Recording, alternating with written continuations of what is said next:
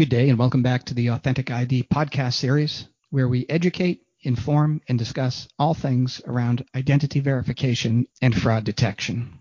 Authentic ID is a pioneer in the identity proofing and fraud prevention space. Driven by patented AI and machine learning technology, our solution delivers 99% accuracy in counterfeit ID detection and biometric verification. Leading financial services firms, telecom companies, credit bureaus, and businesses worldwide have adopted Authentic ID's solution to mitigate fraud without sacrificing user experience. On our podcast, our team of experts and special guests will bring you the latest on identity technology and fraud trends to help businesses and individuals manage identity simply and safely. In today's episode, we'll be presenting some highlights from our most recent webinar on human trafficking. Fraudsters and organized crime organizations are often drivers of human trafficking, stripping their victims of their identity in the process. Identity proofing and fraud protection technology can play a key role in fighting this crisis. And now, here are some highlights from our recent webinar. I'm your host, Sarah Hunter-Liskowski, and I'm excited to welcome you to what will be a really thoughtful and critical discussion on the topic of human trafficking. Human trafficking is a global industry that enslaves people and preys upon children, and today it's growing faster than any other form of organized crime across communities everywhere. Technology plays this incredible role in not only accelerating the crisis, but also solving it.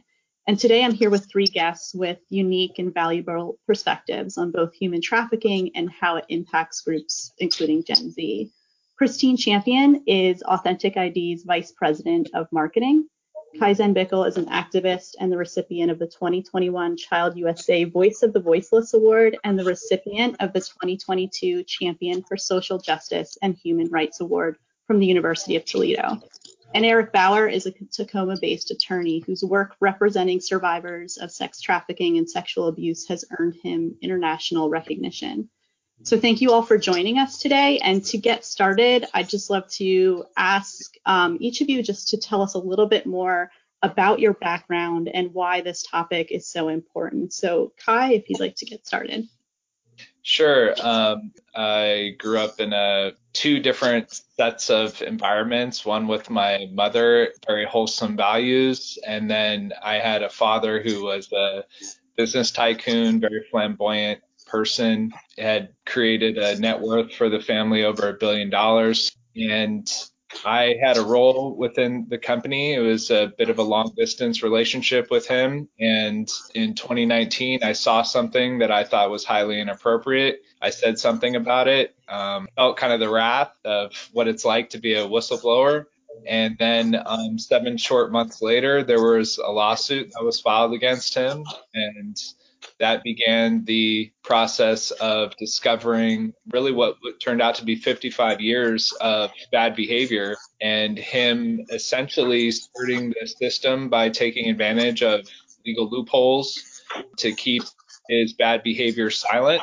Ultimately, there were 13 individuals that were listed as enablers or people that knew or should have known, but I felt after going through the process and 10 months of not knowing if he was going to flee the country or not, once this was all coming out, I felt like the greatest enablers for him were the legal system. There were especially 2 or 3 loopholes in particular he took advantage of. So since all this has happened, I've dedicated a lot of my time and energy to working on fixing those loopholes so that this kind of thing doesn't continue to happen, and then spending a tremendous amount of time working with other organizations, nonprofits, and leaders that care about ending this terrible type of behavior, these toward individuals, and make the world a better place. So I've just been here especially the last 2 years, really focused on that once we got through our whole family crisis. And I'm happy to be here and happy to help if I can. So thanks. Thank you. Eric? Hi, I'm Eric Bauer, and I'm a lawyer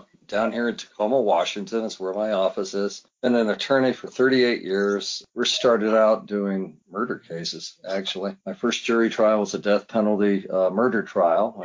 I managed to keep that guy off death row as well as 5 others. My first half of my career was serious felony defense at the federal level, state level, whatever. And that's what we did. And I joke and I say, well, for the last 10 years, I've been making amends for the first 25 years of my practice. It's kind of a joke, but in 2011, I had a mother come into my office and her child had been advertised on a website known as Backpage.com. You know, a ninth grade girl, 5-6 photos of her in thong underwear, different provocative positions. And I met 2 other mothers whose 7th grade children were also advertised on that website. We're talking about American citizens, you know. And so I filed a lawsuit against Backpage.com.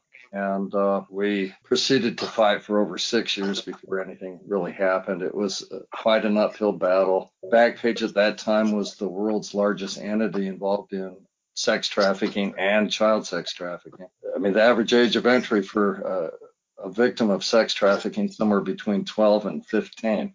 That's according to the Department of Justice and Polaris Project both. So, you know, it's a crime against kids primarily. You know, it's just horrific what happens to them. I learned a lot in the 6 years that I fought Backpage, and we ended up being victorious, and, you know, we got quite a bit of recognition for that. Backpage is now shut down. I had the honor of working with the United States Senate, U.S. Attorney's Office, and we were successful in our lawsuit, and it all worked out. Backpage is no more at this point. Others are rising, so you know, we're still in the fight. More recently, we settled the case against Craigslist on behalf of a girl that was 12 when she was sold their website. It's kind of interesting. We're looking for entities right now that are just really huge facilitators of sex trafficking and child sex trafficking. That's what I do and what I've been doing. Thank you. Nice. And then, Christine, identity fraud is a really critical piece of the human trafficking issue. So just talk to us a little bit about the how and why of AuthenticID,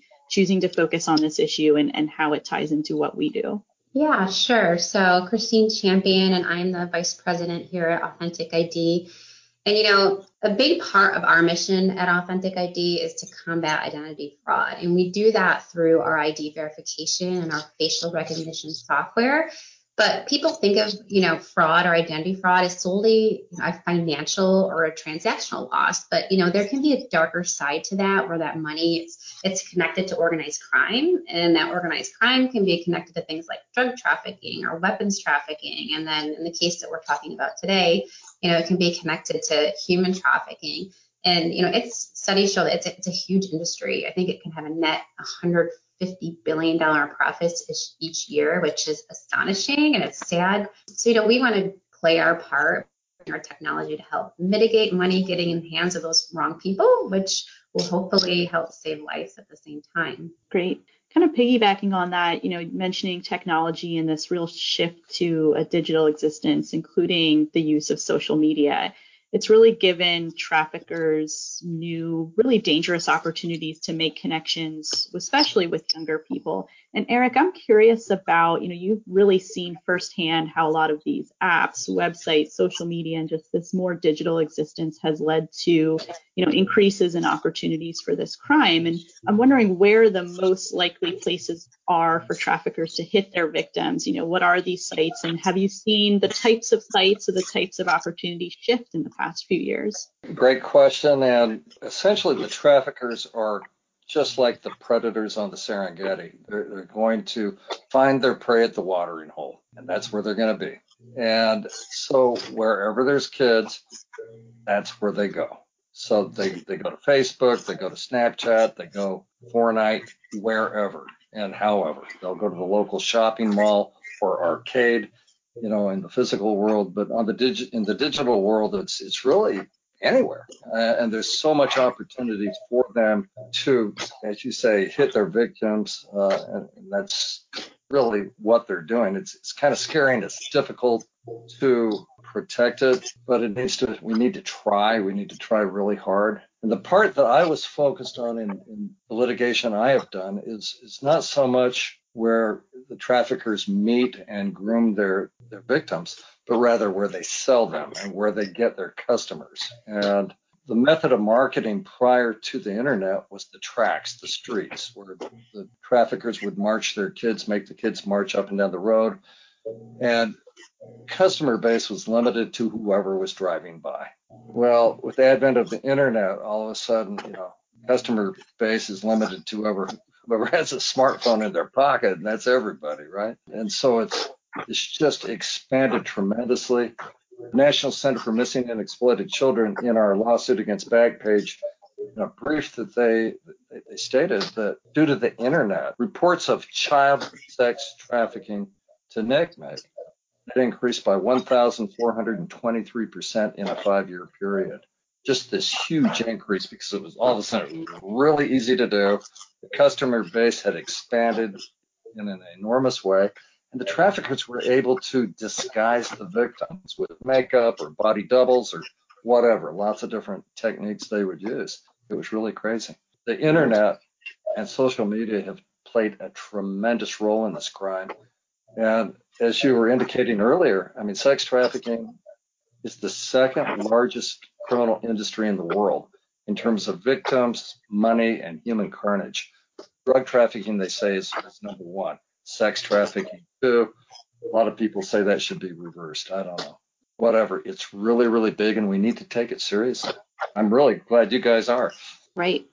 So speaking kind of that acceleration and this, digital world and, real physical world, Kai, I'm curious also about, there are a variety of tactics that traffickers use in the digital world, but there's also these tactics that they have to use to shift them out of that into the real world. So curious about what you've seen and kind of stories you've heard about how traffickers make that transition and the types of tactics they're using right now. Sure. Well, I can speak on our personal experience with what we encountered.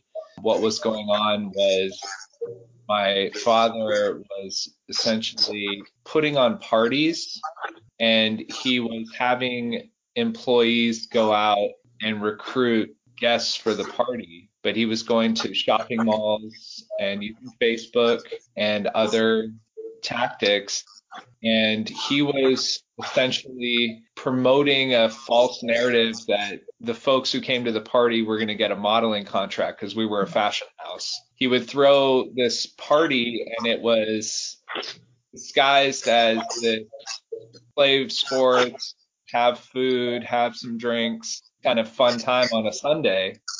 And if you didn't know any better and you went there, and I went to some of these, and I'd be at the house for sometimes when these things would happen, and you don't really even understand that anything nefarious might be taking place.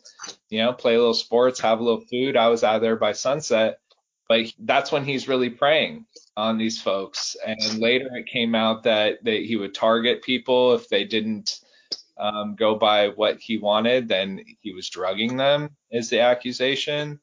And it's hard for people to know what's happening at 1 a.m. or 2 a.m. or 3 a.m. at someone's house. And then the other tactic was, if you say something about this, then I'm going to sue you for defamation. So you have all these people who don't want to speak up. And it wasn't until later that we actually found out that this was the pattern and this is what he was doing. And so that's an example of just essentially going from Facebook messages to seeing somebody at a shopping mall to all of a sudden they're at the property to now all of a sudden maybe they've been given a drink, whatever it might be. And you can see these tactics and ultimately the result. And people also get a little confused too, because like in his case, he was bringing folks to the Bahamas. And let's say they were a USA person. Well, once you step out of the USA jurisdiction, you're in the Bahamas. Now you're under a whole nother the USA essentially wants you to work with the Bahamian police if something goes on. But he had the Bahamian police in his pocket.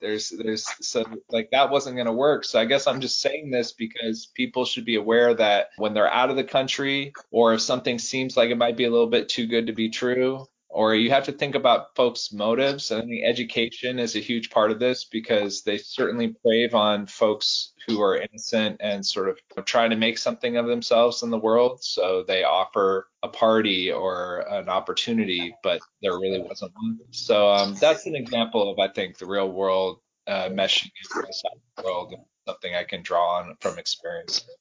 Right. Yeah. And that's a really terrifying trajectory, because it can start with some very simple digital tactics and snowball really quickly before someone might know what's going on. So yes, this idea of education too is huge. And Christine, I'm also curious about, in those early stages with technology, it's given an opening to the traffickers, but it can also offer some solutions. So what are some of the ways in which technology can help keep kids safe or help parents keep kids safe or whatever the case may be and help stop trafficking in maybe that different phase?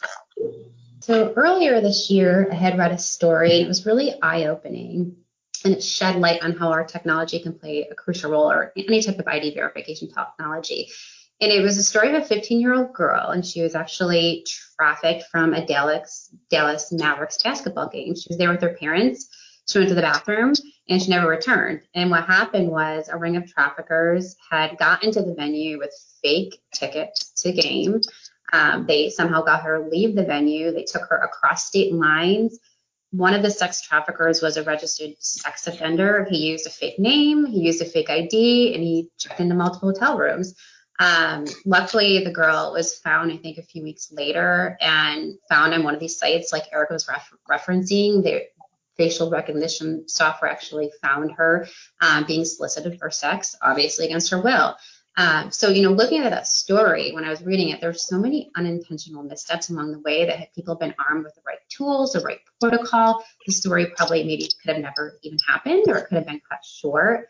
Whether it was, having some type of system in place to check for fake tickets, getting into the venue, or a fake ID, a system in place to seeing if that was truly a fake ID and not even letting them into the hotel in the first place. Another, again, we were talking about before, another thing to point out is if these people aren't taken on the streets or in public, they're being groomed on these social media or dating sites. So it's, just as much important to have some type of system in place to basically trust and know who you're talking to, and it's not some kind of fake facade behind a computer screen. And especially with a lot of our youth using these, social media sites. Yeah, absolutely. And so I think that hits on a couple key issues of really, education and visibility. I think those are just critical against that fight, whether we're talking about, kids protecting themselves, parents, and businesses, just kind of covering that aspect. And, Eric, you've led that long, really critical fight against traffickers, in the legal system, and you've been an advocate for victims. And tell us about how giving victims a voice has really helped shed light on this issue.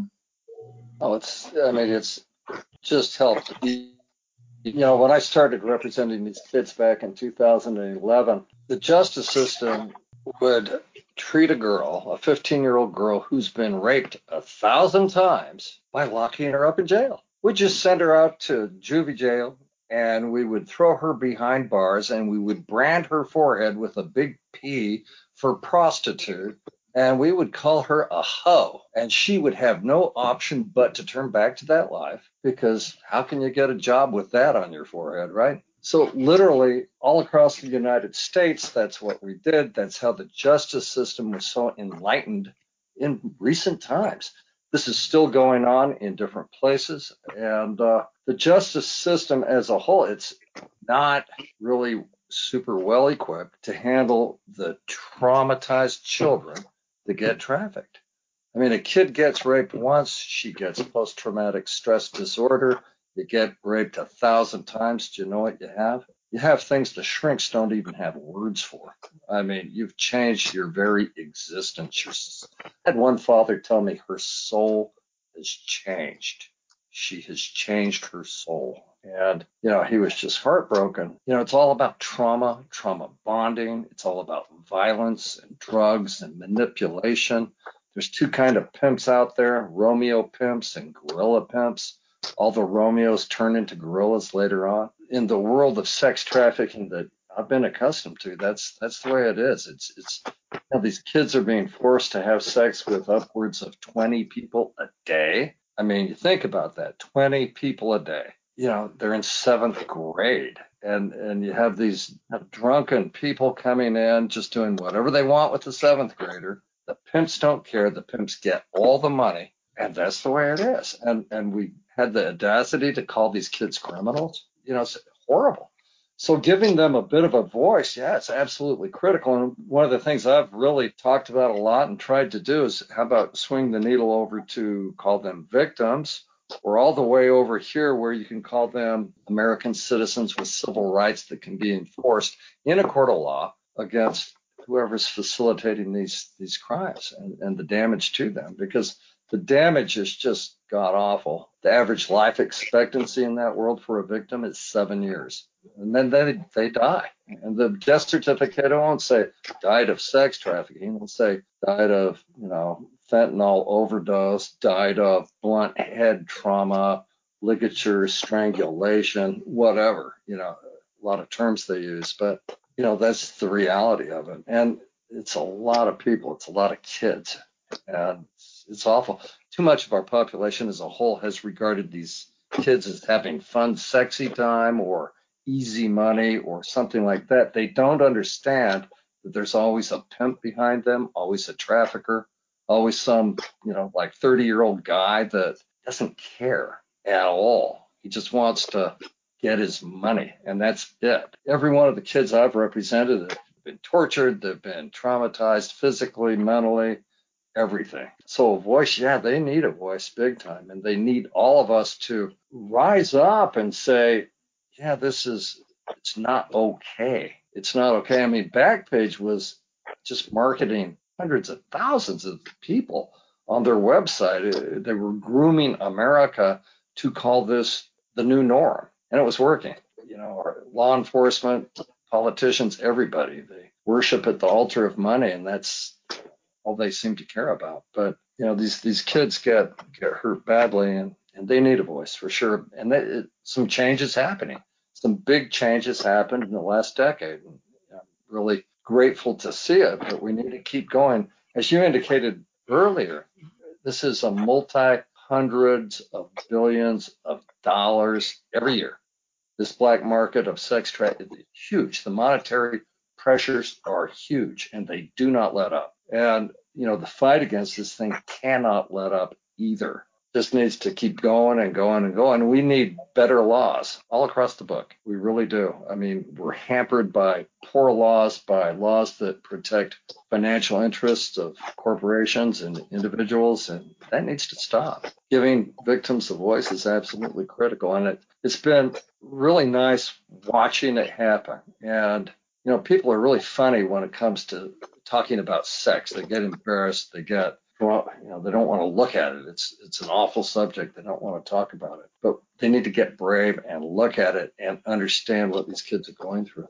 So absolutely, and that's I think that really drives home the scale and the scope of these horrors. I think there's no other way to put it. And Kai, you have been also on the front lines to just really work with a lot of organizations to bring to light a lot of the things that Eric is talking about, the ways in which people can be educated about this issue, what's actually going on, and also how they can act. And, what are the most critical sources of information, of guidance that people can look to really to understand this issue?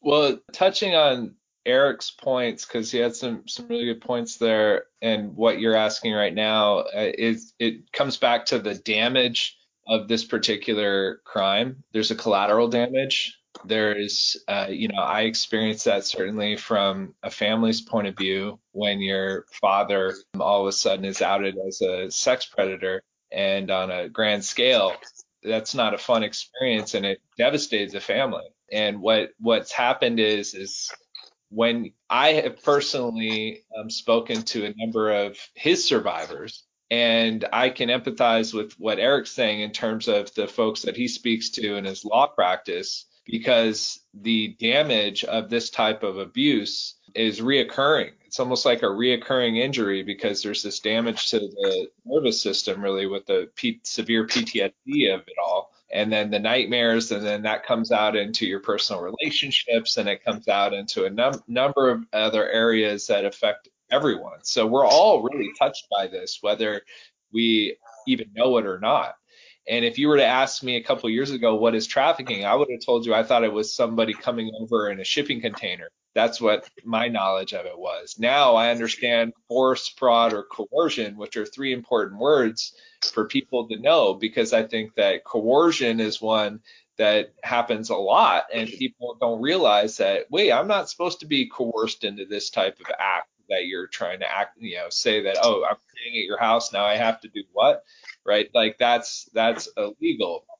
You're asking me about the resources. Well, More to Life Foundation is a really good one, because what they do, and I did join the board on that one, so I know it well. Dr. Brooke Bello is a leader there. She has an incredible story of overcoming adversity and turning herself into someone who's a champion for others who have faced the same type of abuse that she has. And they really focus on the rehabilitation part in terms of getting your life back together, healing the trauma, healing the injury that's there. So I would say that's a great resource in terms of if people are looking for stuff that's more, and then they put to life as TOO life. So if you go to moretolife.org, there's a ton of resources there on the website.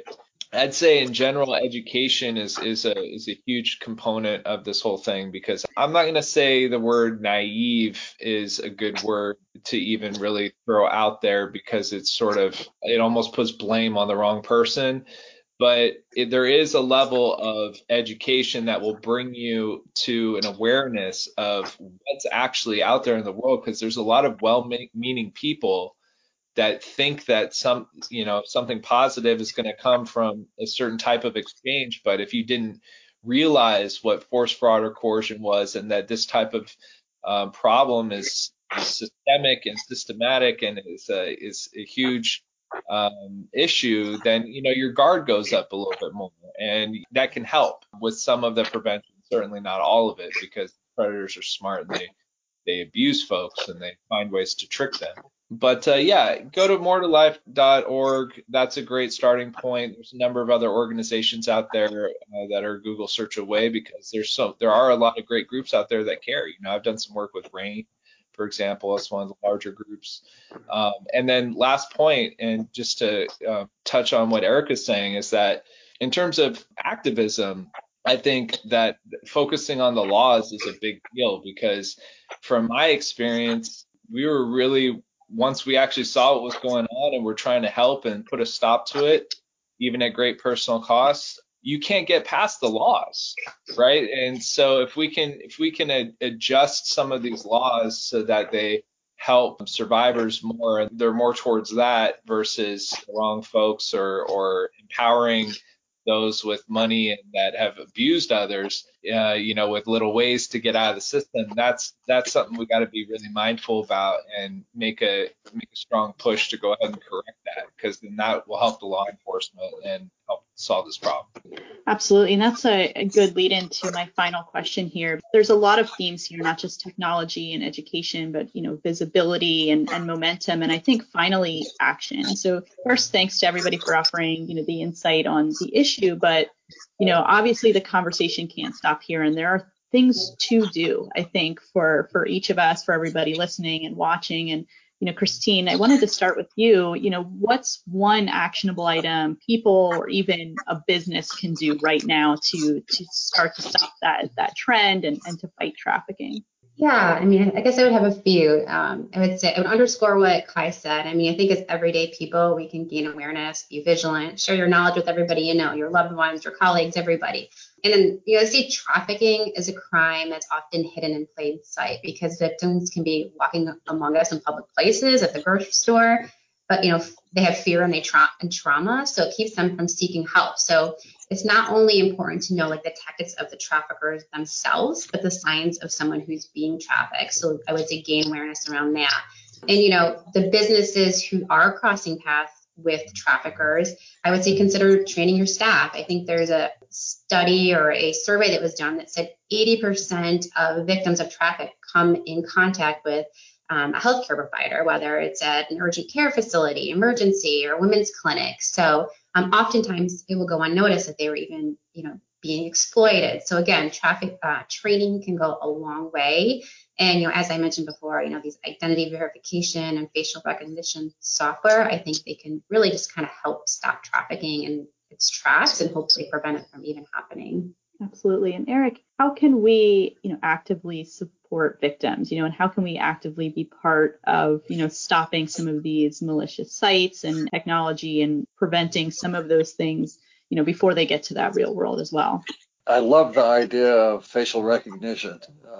Is one great idea, and somehow I'm no computer coder or anything like that, but if there was a way to just blanket the internet with that, that would be great. CDA 230 is an immunity statute that we battled a lot against, and I actually helped draft an amendment to it that has helped somewhat, but there's a lot of holes in it, and as Kai was saying, a lot of loopholes that the wealthy and corporations can kind of slide through and just kind of keep doing business as usual. I'm really concerned right now of overseas websites who seem to be picking up the pace. American law kind of stops at our borders, but it's the World Wide Web, right? And all you really need is a server, and you can get on it and sell American kids on American soil through whatever knockoff kind of backpage website you want to promote.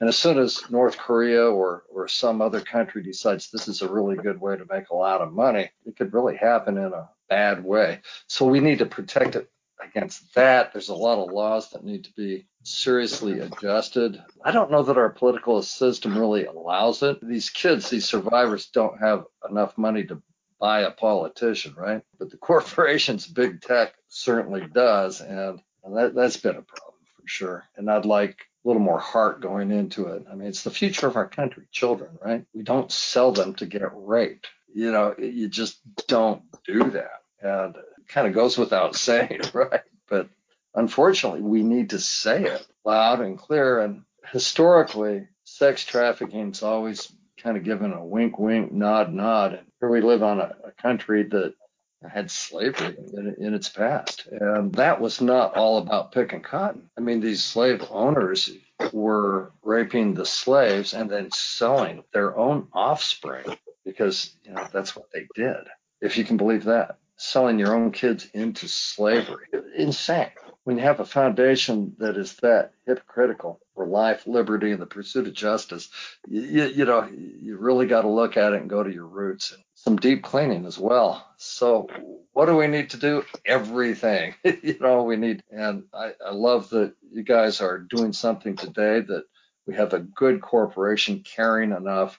You don't have to put on this webinar. You don't have to put on this podcast, but you're doing it. Kai has undoubtedly sacrificed a lot to be here today and with this message. I know you have. Incredibly admirable. Guess we just keep doing it. And the last thing I'm going to say is these kids, you can really turn some lives around. And what I like to think about are all the kids out there right now that don't even know that they didn't get sold because Backpage is gone. And once we killed Backpage, that there was a huge decrease in child sex trafficking nationwide. It was huge, but it's banking up again for sure. And it's just in a multiplicity of places right now. Too much money, but let's just keep the fight going wherever we see an opportunity. Absolutely. And Kai, finally for you, you mentioned a little bit about some of these organizations that people could go to for information because the problem is huge and it's so multifaceted. And I can imagine for somebody who wants to get involved and who wants to help, it can maybe seem a little overwhelming. The problem, it's huge. So what track should people take? What is, kind of the first thing they should do if they want to offer support, if they want to be more educated and kind of be that voice? And as Eric said, to just keep this moving, keep it going. Yeah, that's a good question. And to just circle back on what Eric was saying, the question you're asking really, I take this attitude of do what you can where you are with what you have. I happen to be in extraordinary circumstance where I was the son of a large perpetrator who found out what was going on. Yes, I had to make a choice. And yes, I chose, support children because if you, at the end of the day, you can make more money. You can't buy more innocence once it's lost, right? Like, yeah, I can't have that on my conscience. So, when Eric said I gave up a lot or I've lost a lot to be here, yeah, I have. It was everything that our family had essentially to take this path. But at the same time, this cause is so important because the kids are our future, yes, and also protecting women and children is something that inherently men are supposed to do. My mom taught me to do that. That's what she told me ever since I was little, is that's what men are supposed to do. And I find sometimes in this particular subject, a lot of women step up and are doing everything they can. I think men can do more and will do more as time goes on. Resources for people that want to get involved. For me, Child USA, which was the organization, nonprofit that I worked with on the legal side of things to craft new legislation to adjust those loopholes, they've been a really good group to work with. A lot of these nonprofits have ways that you can contact them and volunteer. It could be something at your local level. A lot of them need help, even something as simple as calling your politician to help push some legislation across the board. But I do think there needs to be more of a united effort where we can bring all of these resources together in one place. And I do want to mention the All for Humanity Alliance, because that's another group that I've worked extensively with. And what they're doing is they're actually taking the Authentic ID technology, and they've created really an app that they're giving it to law enforcement in Miami, the Miami Shield Project they call it, and they're uploading all of the pictures of predators and missing persons into their database. So when a police officer, has reason to want to get someone's ID verified, they can scan their face. They can quickly determine whether or not the person that they're with is a missing person or if they're dealing with a predator. And that's a helpful tool. If we can continue to focus on the legislation, the new technologies that are coming out, the organizations that are doing a good job of bringing together those technologies, like All for Humanity Alliance is a good one, then we can start to make that traction. And even Eric, what you said was pretty profound, because you're talking about how you took that bad company off the internet and you actually did see a big reduction. And that's a great lead right there, so figuring out what organizations, it's just one step at a time. Do what you can where you are with what you have. If it's just educating a friend, that's helpful. And you don't have to necessarily change the whole law. These are difficult projects on their own, but there certainly are ways to identify what's going on out there. What are the good organizations that you want to work with? And then just roll up your sleeves and see if you can get involved somehow, even if it's just volunteering a little bit. Everything helps. Don't miss our next episode. The Authentic ID podcast series is available on our website, as well as your favorite podcast platform, and follow us on social for alerts and updates as new episodes go live. Thank you for joining us today. We look forward to welcoming you back for our next episode.